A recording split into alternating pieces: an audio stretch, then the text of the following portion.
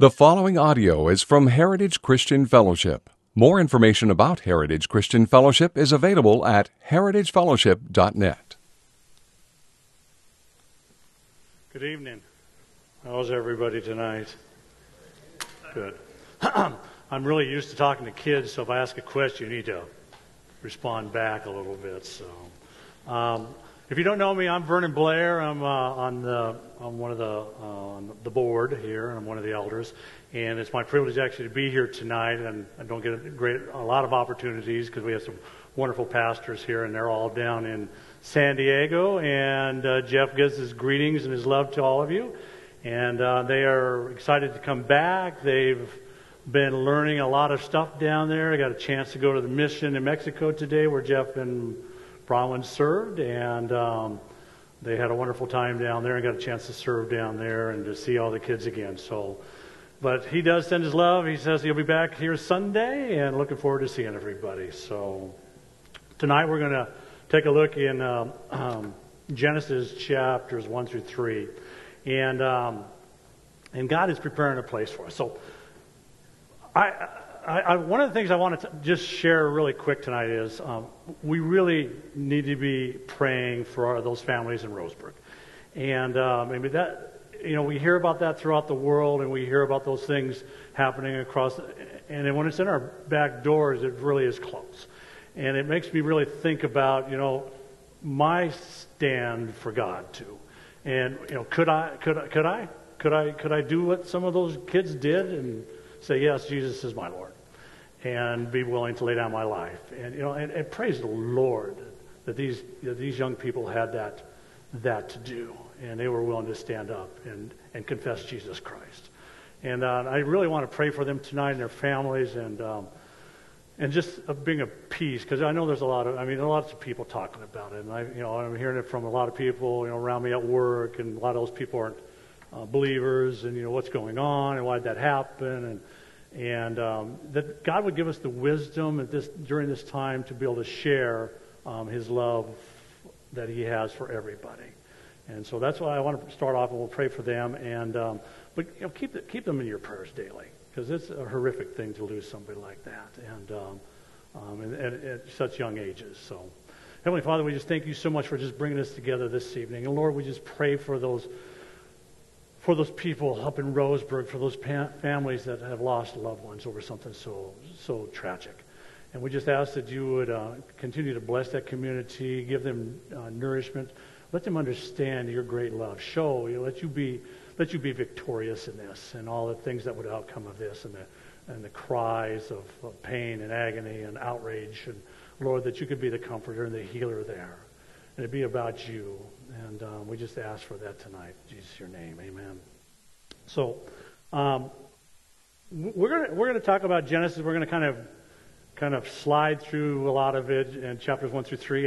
And what we're going to end up with is we're going to go through that, and then we're going to end up somewhere in the New Testament. And God is preparing a place. And God is preparing a place for you, and He's preparing a place for me, and He's preparing this for all eternity. And we take a look at Genesis chapters 1 through 3, and it's that preparation of time, that preparation that God had here for Adam and for Eve, but for us, a storyline for the preparedness that He has for me and for you, and how He is at work and doing that and developing it. And with God, there's just no coincidences to actions. And so when God starts this whole thing, He knows where the end is going to come. And we as believers should know that same thing. And so we're going to just kind of walk through this. And the reason this all came about for me is when I got asked to do this was a few weeks ago. I was teaching kids, 3rd through 5th graders, and we were talking about in Revelation, we were talking about the new earth and what that's going to look like. So I said to the kids, I said, here's a piece of paper, and I want you to either, for 3rd through 5th graders, so some of them are much better at drawing. Well, not really, but better at drawing than they are at writing. And I said, you can either draw a picture of what you think that heaven's going to look like, or you can write down what you think. And then on the other side of the paper, I want you to draw what you think hell's going to look like, or write it down. And absolutely, I wish I would have kept some of those. We could have showed them to you tonight, but I didn't, and somehow they got lost. And absolutely were amazing to me of what they thought heaven was going to look like. I mean, the pictures were wonderful. You got angels floating, you got clouds in the pictures, and everything from no more pain to no more sorrow. I mean, the kids, even at that age, know their Bibles very well. And how how the illustrations were just so peaceful on the heaven side. And flip them over, and I go, wow, it was just amazing. I mean, I was praying to the Lord that I wouldn't have nightmares with some of the pictures of what they interpreted hell to look like. You got Satan chasing people around with a pitchfork. You got people down at these little heads popping out of boiling stuff, and horrifically speaking, that's hell. And so their interpretation of all those things were just great. And then so it led me to, they asked me, they said, well, Vern, what do you think heaven's going to be like? And that's what we're going to talk about a little bit here in Genesis 1 through 3. What does heaven look like to me? And it may not look like it to you, but this is what I see heaven to look like. And where is that going to take us, and what the road we're going to go down to get to there? And then where's God taking us now, since all this? Where's God taking us now and until the end time when he comes back and we go to that new heaven? And we see all the things that he's done and arranged for us. So anyhow, that's our walk tonight. So you want to follow along. I'm going to read a little bit, and but we're going to go to John chapter 1. And one of the things also that has amazed me in my life, maybe it's just because I'm getting older, is the power that God's Word has. And how powerful that is. I think, through most of my life, I just kind of took it for granted. I mean, it was God's Word. I believe that to be the truth for most of my life. But I didn't realize sometimes just how powerful the spoken Word of God is, or the written Word of God is, and how powerful that is in our lives to be around that. And I think we kind of miss out on that just a little bit by not being still and knowing that he's God, just to listen to him. So we can sit and be quiet. And I have a really hard time, and my wife will attest. I have a really hard time just to sit, be still, and listen to God. But I think it's really important. And I think that we'll see that. So John chapter 1, and we probably all know those verses very well, and I could probably have somebody stand up and they could probably quote them for us. But he says this in verse 1. In the beginning was the Word, and the Word was with God, and the Word was God, and he was in the beginning with God, and all things were made through him, and without him was not anything made that was made. So in the very beginning, and John writes this to attest to this as a testimony to Jesus, he said it. And with him and through him, everything was made that was made. And so bringing that to light, when we get back into Genesis, bringing that into light, it's that spoken word of God that made it happen. Nothing, that all the things that we can imagine and unless you were blessed to go through school, in a Christian school your whole life, but all the teachings that we had, and all the different things that we had, through elementary school to high school to college, all those things brought to light a whole different perspective of how this all happens. But God in his word in simplicity says, but it was spoken. And through that word, it was made. Very simple. And it's great for me. I don't know how great that is for you, but it's great for me because it's simple. And it just has to be by faith that God was capable of doing that by speaking it. And that there was nothing else involved in it. So, Genesis chapter 1. And in the beginning, God created the heavens and the earth was without form and void, and darkness was upon the face of the deep, and the Spirit of God was moving over the face of the waters. And God said, let there be light. And there was light. And God said that the light was good. And God separated the light from the darkness. And God called the light day, and the darkness he called night. And there was evening, and there was morning.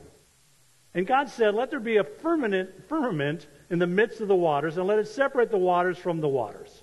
And God made the firmament, and separated the waters which were under the firmament from the waters which were above the firmament. And it was so.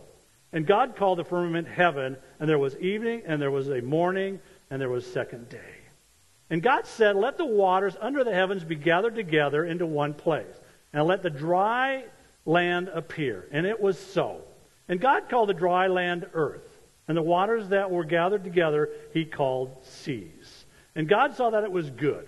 And God said, let the earth put forth vegetation, plants yielding seed, and fruit trees bearing fruit in which is their seed, each according to its kind upon the earth. And it was so.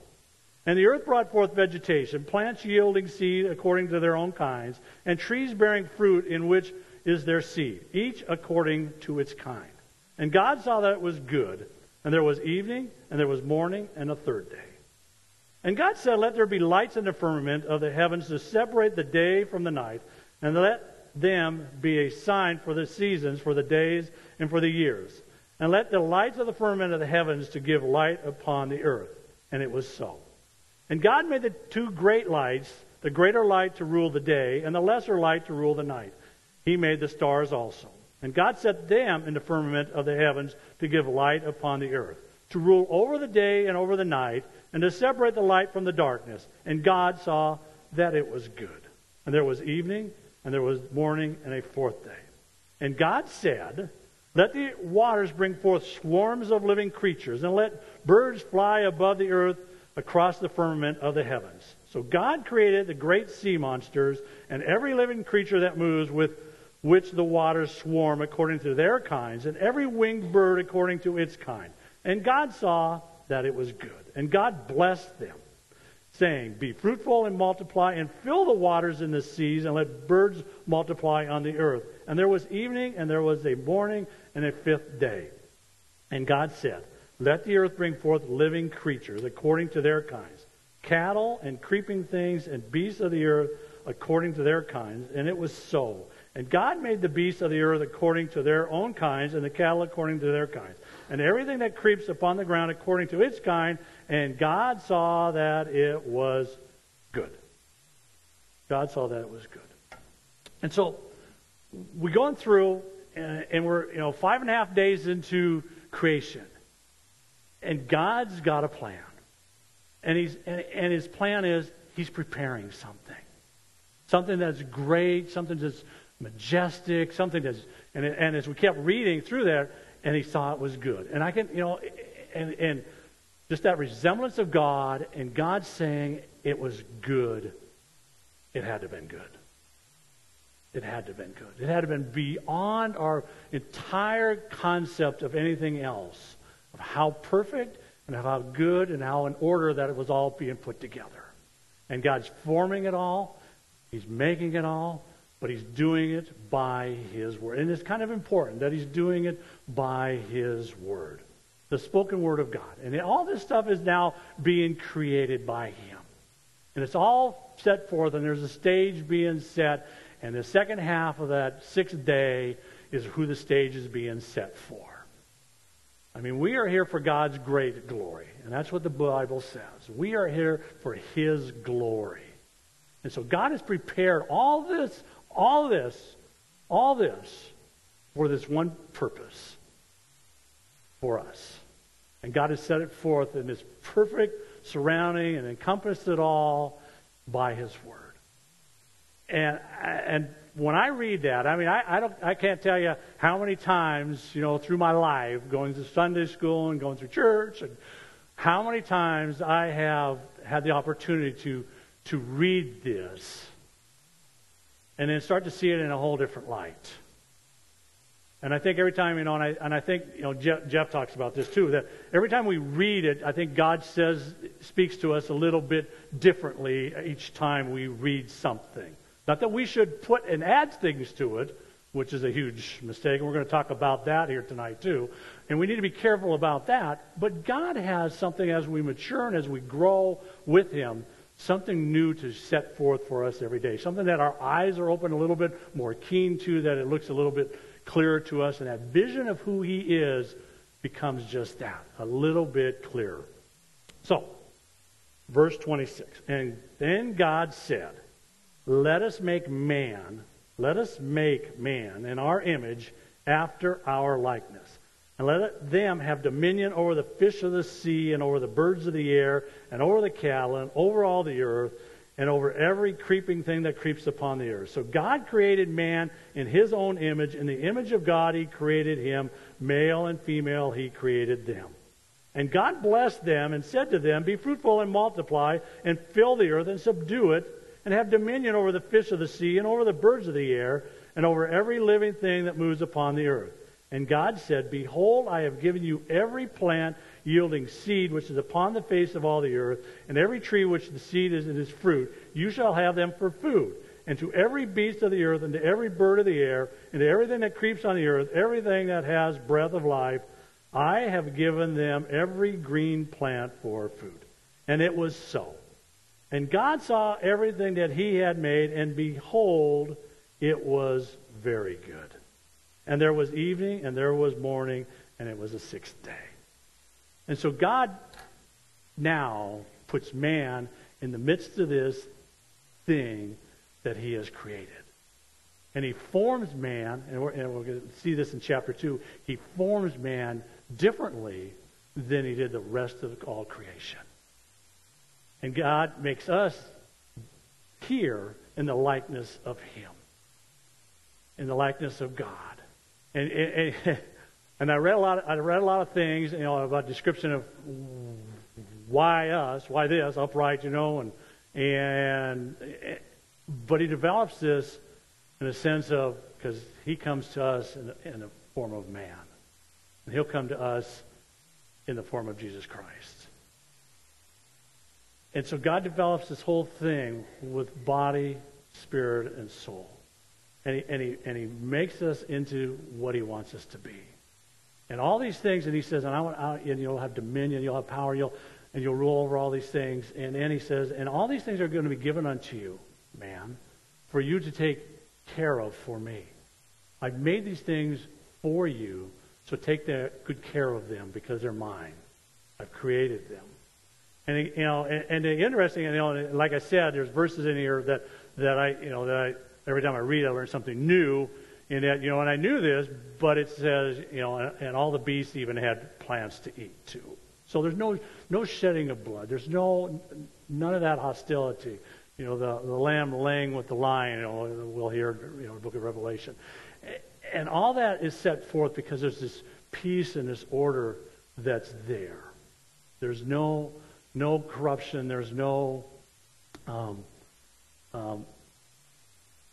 death. Nothing happening right now. And God says, and it was very good. So in chapter 2, we start a whole new sequence of events. And thus the heavens and the earth were finished, and all the host of them. And on the seventh day, God finished his work which he had done. And he rested on the seventh day from all his work which he had done. So God blessed the seventh day and hallowed it, because on it God rested from all his work which he had done in creation. So God takes and decides, sits back, and I hear, like I said, teaching kids, you hear lots of interpretation about God being tired and having to rest and sit back, and I guess that's the image that they must see from their, from their dads on Sunday afternoon watching football and put their feet up in the air after church and fall asleep. Not that I've ever been there, but that's the image I think that they probably see. That God did the same thing. Well, God rested as we need to rest from what he had done. Not because he was tired, but because he sat back, and I believe that he sat back and just looked at what he had done. Now, the Bible's really clear, and I said it earlier, that sometimes we need to be still and know that he is God. That we just need to sit back and realize what he's done for us. And I really believe that that's what God is doing here on the Sabbath. That he says, there's a time when you just need to be able to sit back and know that I'm God. Sit back and look at what I've done for you. Sit back, Vern, and understand how much I love you. And I really believe that that's what God's doing here on the seventh day. That he's taken this day of rest, and he says, and you need to do the same thing. You need to put all this other stuff aside from you and sit back and enjoy. Sit back and realize what I've done for you. Now, how hard is that in today's living? Pretty hard, isn't it? It is hard for us to do that on that whatever day we choose as being a Sabbath day. It's hard to take the time. I'm busy. I got work. I got this. I got that going on in my life. I got kids. We can always find reasons not to do that. And they overwhelm us. I know they overwhelm me sometimes. And that's those periods of my life that I realize that I need to stop. I need to stop. And I really believe that that's what God designed for us. We just need to stop. Don't make excuses. And we're going to talk about that here in a little while too, excuses. Don't make excuses. You know, God just wants our hearts. He doesn't want our excuses. He doesn't want our work. He doesn't need those things. What he wants is us. What he wants is us. He doesn't want all those things. He doesn't need all those things. He just wants you to take time and know that he loves you, to sit back and make that day holy. To sit back and understand who he is. To sit back, take that time, whenever that time comes in your life, you know, in your week, in that day, you know, maybe you got an hour that you can just sit back and understand who God is. Sit back and listen to who he is. Just take that, even that Sabbath moment in your life, if that's what's needed. But it's great if you could take a day, as he says. It's great if you could take that day and have that day of rest too. Okay? Verse 4. And these are the generations of the heavens and the earth when they were created. In the day that the Lord God made earth and the heavens, when there was no plant in the field, and yet in the earth, and no herb of the field had not yet sprung up. For the Lord God had not caused it to rain upon the earth, and there was no man to till the ground. But a mist went up from the earth and watered the whole face of the ground. Then the Lord God formed man of the dust from the ground and breathed into his nostrils the breath of life. And man became a living being, and the Lord God planted a garden in Eden in the east, and there he put the man whom he had formed. And out of the ground the Lord God made to grow every tree that is pleasant in the sight and good for food, and the tree of life also in the midst of the garden, and the tree of the knowledge of good and evil. So now we go back to that sixth day, and God takes man and he forms him. And he makes something very special. I mean, God's word, you know, and we read in Isaiah about being, you know, that the potter and the clay. Well, here's this thing, and he's making this vessel that will honor him. He's making this vessel that will love on him. He's making this vessel, so he forms man out of the dust of the earth. And then he does this thing, and he says, and we see it nowhere else with all creation, and he breathes the breath of life into man. And the word for that is, in Hebrew, is rosh, meaning breath or wind or spirit. And it's the same, you know, it's the same in Greek too, that is, you know, when the Greek word comes out, it will be the same meaning. And so God breathes this breath, he breathes the spirit into this man. And man becomes that. He becomes now in the image of God. God has breathed life into him, like he does for you and for me. God breathed life into us too. If we were yet that dust, we were yet that, you know, as Paul will say, you know, we have become a new creation in Christ Jesus. And we've been, you know, that breath of life has come into us. That Spirit of God has renewed us, has made us new, has refreshed us, has made us alive. And so now he takes man and he does that, and then he makes this garden, and it says, and he, not only, you know, we see that he created, he made all these things, and by his word, it says, and he planted this garden there in Eden. He plants a garden, plants the garden so it grows, plants everything in there, and he puts these two trees in there in the midst, the tree of life and the tree of knowledge of good and evil. And then it says, and then he takes man and he puts him in the garden. So he goes out and he seeks man out, like he sought you and me out, and he seeks us out, and he takes man now and he puts him in this garden. And then he's going to give an instruction period here to him of the things that he wants him to do. but it's a dwelling place. And so when the kids ask me, Vern, what do you think heaven's like? It becomes this dwelling place for God and for Adam and for Eve. A place where they'll meet God face to face. They'll talk to God. And everything is happening in this garden that God has purposely made this special place. Even though Eden, which is a delight, it says Eden means delight. He takes and he makes this garden in the midst of Eden that's even more of a special place. And he puts man in it. And the imagery there is just absolutely, for me, is just terrific. And he puts those two trees in there, and then it says this, and we're going to get back to this here in a minute. That's why I'm going to read it. Verse 10. And a river flowed out of Eden to water the garden. And there it divided and became 4 rivers. The first was the Pishon. It was the one which flowed around the whole land of Haleah, and where there is gold. And the gold of that land is good. The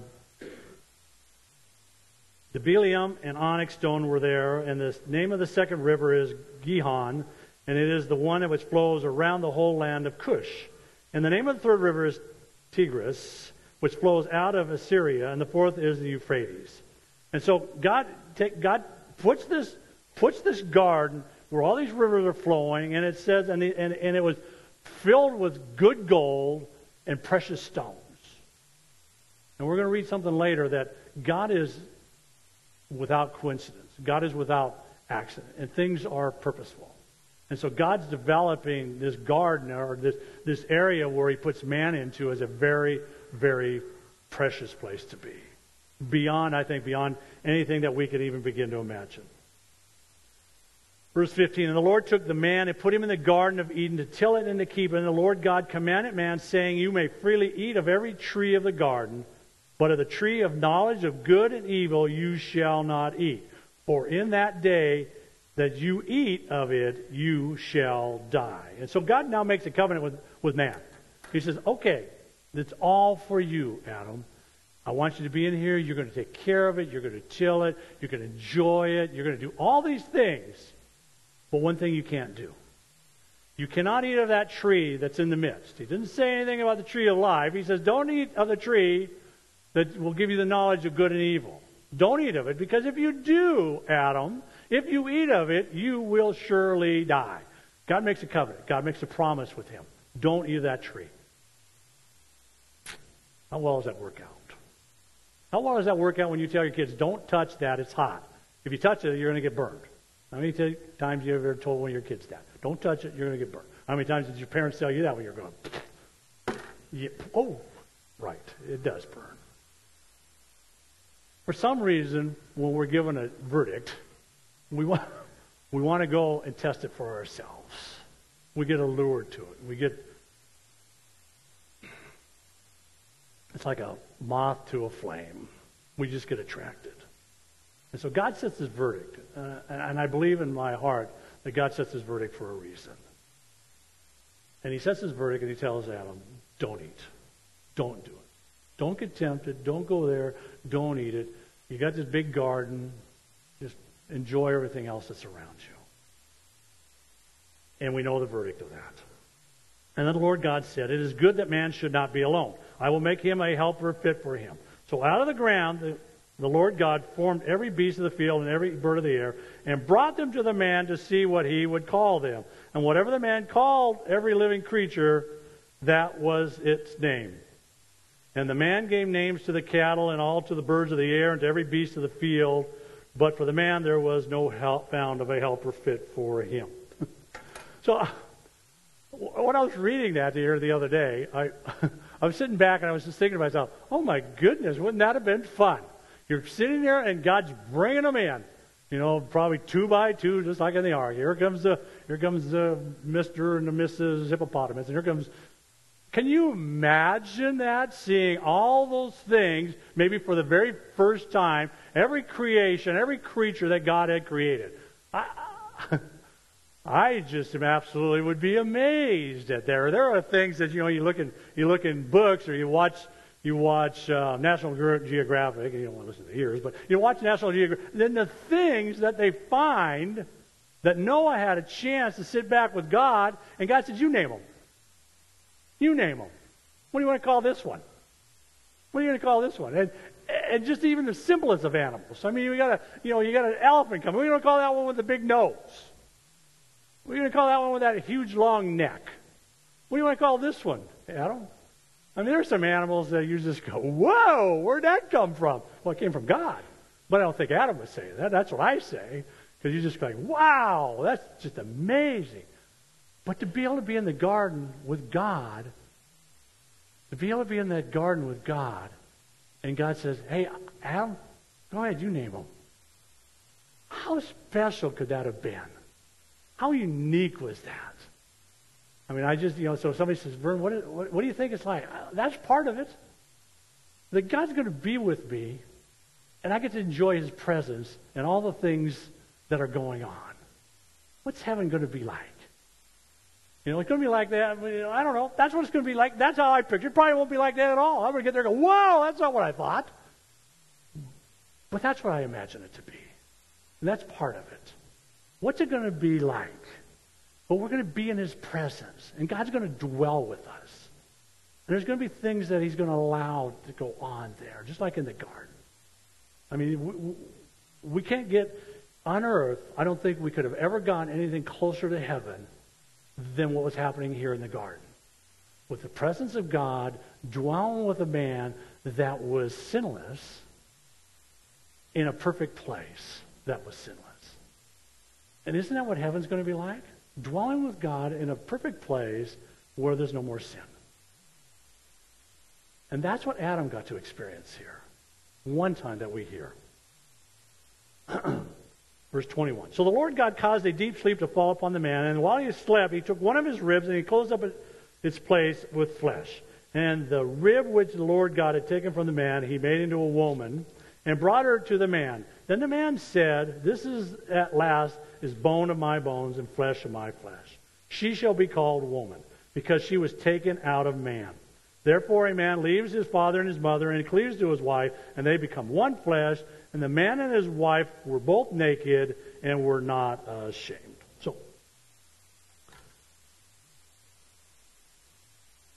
we can only imagine the closeness that God meant here for this. How special He made woman out of a man so that they could be knit together. That she would come from Him and that they would be of one. And God, explains that here in that. And that they would become one, that they would cleave to one another. So the closeness that Adam and Eve have, which is going to be kind of important when we get to chapter 3, but the closeness that they had, that God had intended for them, is that experience of oneness. And that's what we should strive for. In marriage, God has that closeness, and it's designed for that oneness, that we be entwined with one another. And there's lots of instructions, and then lots of things change here in chapter 3. But there's still this closeness that Adam has with Eve. It's a special thing that God had made, a special thing that God had designed. And what we've done to it happens here in chapter 3. And now the serpent was more subtle than any other wild creature that the Lord God had made. And he said to the woman, did God say, you shall not eat of any tree in the garden? And the woman said to the serpent, we may eat of the fruit of the trees of the garden. But God said, you shall not eat of the fruit of the tree which is in the midst of the garden, neither shall you touch it, lest you die. So, back in chapter 2, what did God say? God says, don't eat of the tree, lest you die. Eve says to Satan, well, we'll add something to it. Not only did he say, don't eat of the tree, he said, don't touch the tree too, or you're going to die. You know what we do when we take God's word? Sometimes we want to add things. Sometimes we want to subtract things. Don't we take the law? Isn't that what happens? We see what happens with the Sabbath day, with the the Jewish priests and all the things they start to pile on the people. You can't do this on the Sabbath day. You can't do this on the Sabbath day. You can't do this on the Sabbath day. You can't do this on the Sabbath day, or you're going to surely die, or we're going to surely kill you. One or the other. And pretty soon, they couldn't do it. You couldn't breathe. You couldn't do anything. And God says, no. But that's what Eve starts to do already. She starts to add to. And Satan's already figuring it all out. And he's very subtle and he's very deceivious in his ways. And he's taken Eve and he set her aside and he says, hey, Eve, check it out. Look at this tree. Check it out. Now, God didn't really say it, did he? And that's what he's going to say next. God didn't really say that, and he didn't really mean that. But the serpent said to the woman, you shall not die, for God knows that when you eat of this trees, your eyes will be open, and you will be like God, knowing good from evil. And so when the woman saw that the tree was good for food, and it was a delight to the eyes, and that the tree was not to be desired to make one wise, she took of its fruit, and she ate. And she ate. 1 John chapter 2. Our eyes, and I sometimes, you take things literally, and we take what Jesus had to say about plucking our eyes out if it would keep us from going into heaven, or cutting off our arm, or whatever might keep us out. But our eyes lead to all kinds of problems because they seem to be connected right to our hearts. They just do. And I don't know about you, but controlling my eyes sometimes can be the hardest thing that I do in my life. I mean, it's easier for me, and they talk about the tongue, but I can kind of control my tongue easier than I can my eyes. Because my eyes just seem to wander a lot. And God says this in 1 John chapter 2, verse 15. And do not love the world or the things that are in the world. And if anyone loves the world, love for the Father is not in him. For all that is in the world, the lust of the flesh and the lust of the eyes and the pride of life is not of the Father, but is of this world. And the world passes away and the lust of it. But he who does the will of the God abides forever. It's all temporary.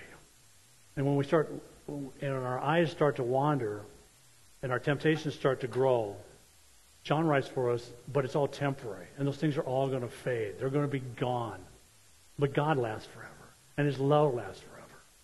But all these things that are around us that catch our eye, and it's no different than, when Peter, praise the Lord for Peter, because I don't know if I could do this, but when he gets out of the boat, and Christ says, come on to me, Peter. Yeah, it's me. Come on. You can get out. Come on. I don't know if I could get out of the boat. One there. You got 11 other guys that aren't getting out of the boat. But Peter gets out of the boat, and he starts to walk on water. Miraculous indeed. Until he does one thing, and he takes his eyes off the Lord. And what happens when he takes the eyes off the Lord? He starts to sink. And that's what happens here with Eve. She takes her eyes off of God. She's already added to his word. She takes her eyes off of him, starts to listen to the devil, starts to look at the tree. She had no business even probably being there by the tree, but had wandered off by this tree. And she falls into temptation. And she gets her lust of her eyes get to be the best of her. And she desires this fruit. And she desires it for knowledge of good and evil. What a silly thing to want to have knowledge of, I guess. When we could have God's love. And so she takes it and desires to have that. And it says, and she eats of it. And she also gave some to her husband, and he ate. And the eyes of them both were open, and they knew that they were naked. And they sewed fig leaves together and made for themselves aprons. We talked about that closeness that Adam and Eve had. And Adam now has seen what has happened.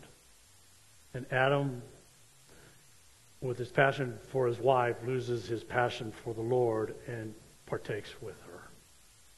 And right away they knew. And don't you know when you sin? I do. I do.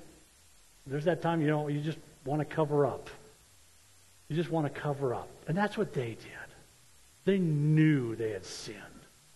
And in their futile efforts, they want to cover up their sinfulness. They want to cover up. And fig leaves, by the way, are not probably the thing that I would have made for myself that apron out of, because they're kind of itchy and scratchy. But that's what they made an apron out of. But they knew they needed to do something. They needed to cover up their nakedness. There was nothing wrong with it. And from that time forth now, that has become, a huge, huge impact upon our world of that particular eye-opening experience for them. But in God's eyes, it was a futile effort to cover up. We can't cover up our sin. There's no way we can hide it. There's no way we can get away with it. There's no way. But they knew. And I know. When I disobey God, I know I disobey God. I know what I've done is wrong. And right away, it's what we're going to see here in a second. Sometimes I get caught up in the same thing. And they heard the sound of the Lord walking in the garden in the cool of the day. And the man said to his wife, hid themselves, and the man and his wife hid themselves from the presence of the Lord God among the trees of the garden. But the Lord God called to the man and said to him, where are you? And he said, I heard the sound of thee in the garden, and I was afraid because I was naked, and I hid myself. And God said, who told you you were naked? Have you eaten of the tree which I commanded you not to eat? I mean, here's another, experience that Adam and Eve got to enjoy. It says, and God came to them in the cool of the day to dwell with them. I mean, that's what I see as part of what heaven is like. God's going to come to us, and we just get to dwell with him. So he comes down to dwell with Adam and Eve. They're like, whoa, I'm going to hide myself. We've covered up a little bit, but I'm going to the bushes. We're hiding. And God says, where are you, Adam? He knew where they were at. Where are you, Adam? Oh, we're hiding. Why are you hiding? Oh, we were naked. Well, who told you were naked? Did you eat of that tree? God knows. God knows. We can't cover it up. We can't hide from him. We think we can, but we can't. God seeks us out. Sometimes at our lowest. And this was their lowest. Sometimes at our lowest, God just seeks us out. But he still comes to dwell with us. He still comes to find us. I mean, he's not yawning and screaming. He's just like, who told you you were naked? Why are you hiding from me? And all I asked him was, did you eat of that tree? Really? I told you don't eat of it. Did you? You did. Because other than that, you wouldn't know that you were naked. And you wouldn't be hiding from me. But Adam has could have been maybe a lawyer or something. He says, and who told you were naked? Have you eaten of the tree? And he says, and then the man said, the woman whom thou gavest to be with me, she gave me the fruit that I ate. And then the Lord said to the woman, what is this that you have done? And the woman said, well, the serpent beguiled me and I ate. I mean, pretty soon it's just like, yeah, but I wouldn't have done it if it hadn't been from that woman that you took and made out of me. If you hadn't made her, I wouldn't have done this. And she said, yeah, but I wouldn't have done that if you hadn't made that serpent. Really, God, if you hadn't made him, I wouldn't have done that either. And we know that the devil is very wily. And he's here to take as many with him as he can. And it ain't to heaven. And he's here to deceive us and to lead us astray from God. Not to keep us in the promised land. Not to let us go to the promised land. And that's his mission in life. Verse 14, and the Lord God said to the serpent, because you have done this, cursed are you above all the cattle and all the wild animals. Upon your belly you shall go, and the dust you shall eat all the days of your life. I will put enmity between you and the woman, and between your seed and her seed, and he shall bruise your head, and you shall bruise his heel. So we know that. Here we are, God's big plan, already taken place. God says, I already got it designed. Satan, you're going to lose. You're going to lose. I already cast you out. I already condemned you to all eternity to suffer and be tormented. You're going to lose. You kind of won this little battle, but I had it all planned out. And I'm sending a seed from this woman who will crush you.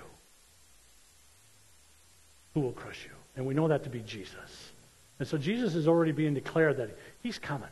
And here we are, Genesis chapter 3, and we have a long ways to go. Genesis chapter 3, we know he's coming. And what an awesome thing that is, that God would say, but I got it all covered already. You know, you did this little covering thing, but I already got it covered. And I'm going to make it right. Not that it's good, not what you did was good, but I can make it right. And we're going to create a whole new atmosphere. And he continues in verse 16. And to the woman he said, I will greatly multiply your pain in childbearing. In pain you shall bring forth children. Yet your desire shall be for your husband, and he shall rule over you. And to Adam he said, because you have listened to the voice of your wife, and have eaten of the tree which I commanded you, you shall not eat of it. Cursed is the ground because of you. In toil you shall eat all of it all the days of your life. Thorns and thistles it shall bring forth to you, and you shall eat the plants of the field. In the sweat of your face you shall eat bread, and you shall return to the ground, for out of it you were taken. You are dust, and to dust you shall return. So God says, okay, this is what's going to happen now. This wasn't what I designed, but this is what's going to happen now. Eve, sorry, but it's going to be painful for you to have childbirth. Adam, it's going to be painful for you to even exist. You're going to have to toil. You're going to have to sweat. You're going to have to deal with thorns. You're going to have to deal with thistles. You're going to have to deal with all these things that I didn't design this to be for you, but you will have to. A friend of mine was talking to me the other day about his grandson. He's got a 6-year-old grandson. And his grandson says, they were out picking blackberries. If you've ever been picking blackberries, you know probably what's coming. And he says, Grandpa, how come, and they're a Christian family, he says, how come God made this thing to taste so good, but when I go to get one, I get stuck? He said, I don't understand. Why did God do that? And I asked him, I said, what'd you tell me? He said, I was so befuddled by the question. He says, I just kind of stood there in awe of it. But we hear why. Because it wasn't in the good design. The fruit's good, but you're going to have to work to get it. It's not easy to have that. And it wasn't going to be easy for Adam, and it's not easy for us. The journey's hard. It's just hard. We enjoy living in the kingdom of God. I do. I love my life. And I love being in the kingdom of God today, living in his kingdom today as we go through life. But it's not easy. The eyes, the mouth, the ears, and all those things, all those temptations surround us, and we get sucked into them. And it's not easy. And we work hard, and we toil. And for those that have had babies, and you toil.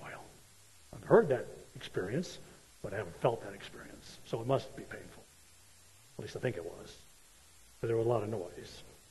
Anyhow, and the man called his wife name Eve, because she was the mother of all the living. And the Lord God made for Adam and for his garments of skins and clothed them. So now all of a sudden, things change. Up to this point, even the animals were eating grass, and they were eating of the bushes, and they were eating all the vegetation that God had designed. There was no shedding of blood. Man had tried to clothe themselves with fig leaves. God says, no, I need to cover you with a little bit more. And so the shedding of blood happens, and he clothes for them for animal skins. And so God covers us with that blood. And God's design was for that. And so God does that for us, for you and for me, that Jesus would shed his blood and that he would lay down his life for us to be covered over too. So that God has designed that perfectly for you and for me. And then the Lord God said, Behold, the man has become like one of us, knowing good and evil, and now lest he put forth his hand, take also the tree of life and eat, and live forever. Therefore the Lord God sent him forth from the Garden of Eden to till the ground for which he was taken. And he drove out the man at the east of the Garden of Eden, and he placed the cherubim and a flaming sword which turned every way to guard the way of the tree of life.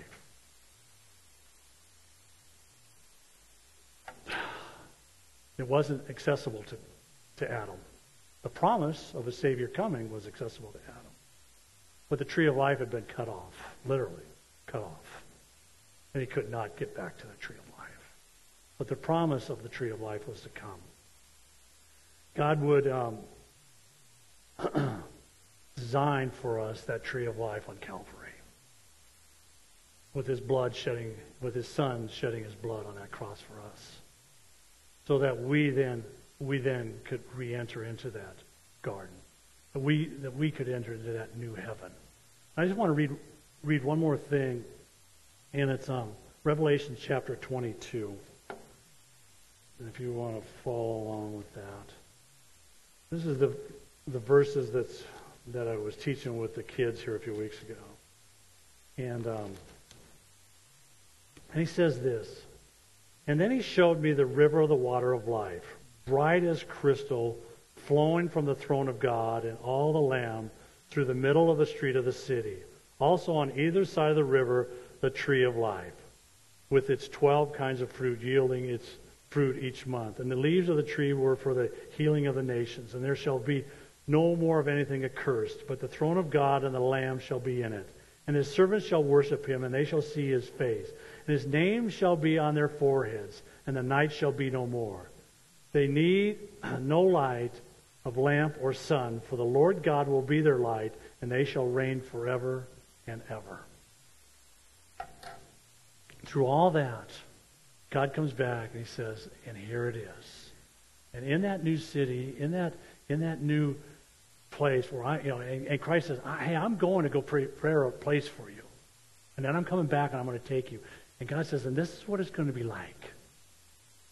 And in there is going to be this tree of life and this book of life with all our names written in it. Guys, it is just an awesome thing to understand how God's design goes from Genesis to Revelation and everything in between. And how God has laid it all out for us.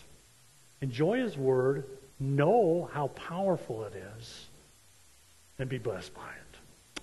Heavenly Father, we just thank you so much for just giving us the opportunity to be here this evening and to be just to be able to hear and read your word. And we just praise you for your word and the strength that it has. Lord, it's not about us, it's all about you. And we just praise you for that. So be with us this evening, Lord, and we just praise you for our children as they sound like they're having a great time. And just be with us now. In Jesus' your name. Amen.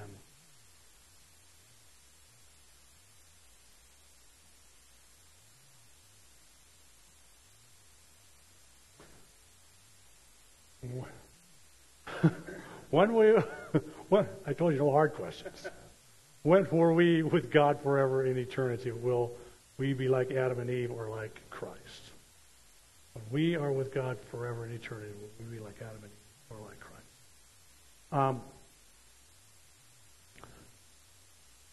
God has formed us, okay, and Adam is the first man, and I don't believe that we would go back, to that state, okay.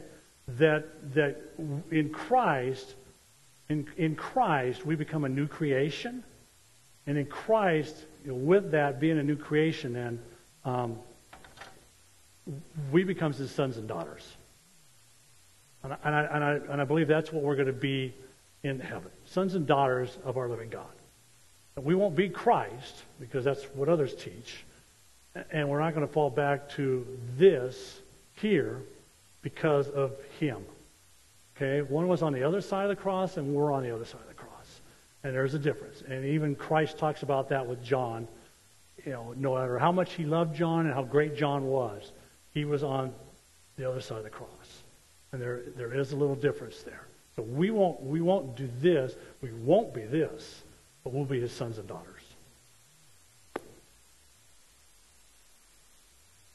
What was the purpose of God putting the tree in the garden with Adam and Eve? I believe that God put that there. We have a choice. Adam was created with a choice, and we have that choice, that free will. The angels now don't. We still do. Adam had that choice, and God just gave that to him and said, "Hey, don't do it. Don't, Adam. I love you. Don't eat of that tree. Listen to me. Be whom I created you to be. Don't do that. Don't be that. Just like we are that.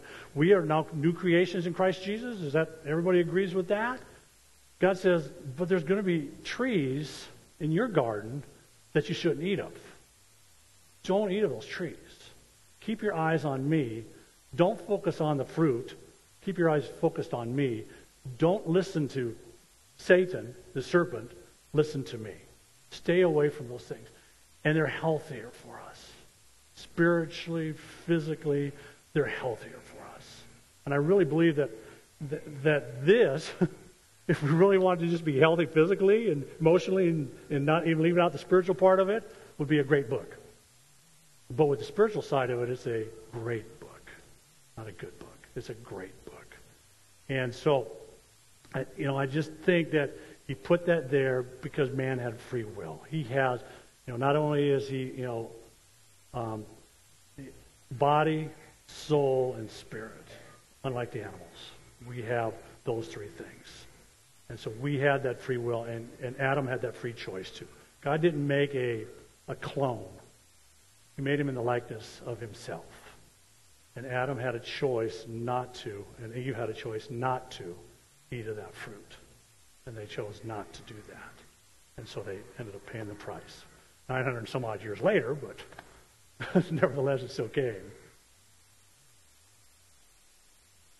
Okay? Who or what is the tree of life? So, Christ says that he is the life. I am the truth, the way, and so Christ is that tree of life for us. And he represents that very vividly, I think, very vividly on the cross. And I think that very vividly that he is the only way that we will have unto salvation. That's why God said, we got to get him out of the garden. Because now he knows the difference between good and evil. And if we gave him this tree here, he's not going to die. That's not a good combination. And that's just not a good combination. But God has given to us Christ, who is that tree of life for us. And then we seek him out. And then he gives to us, just like it would have for Adam, eternal life. That we will not perish. That we will not die. We may die a physical death someday, but we won't die a spiritual death. And he'll call us unto his own. That's it. Anyhow, thank you for coming. And Jeff will be back on Saturday. Pray for them. They're flying home on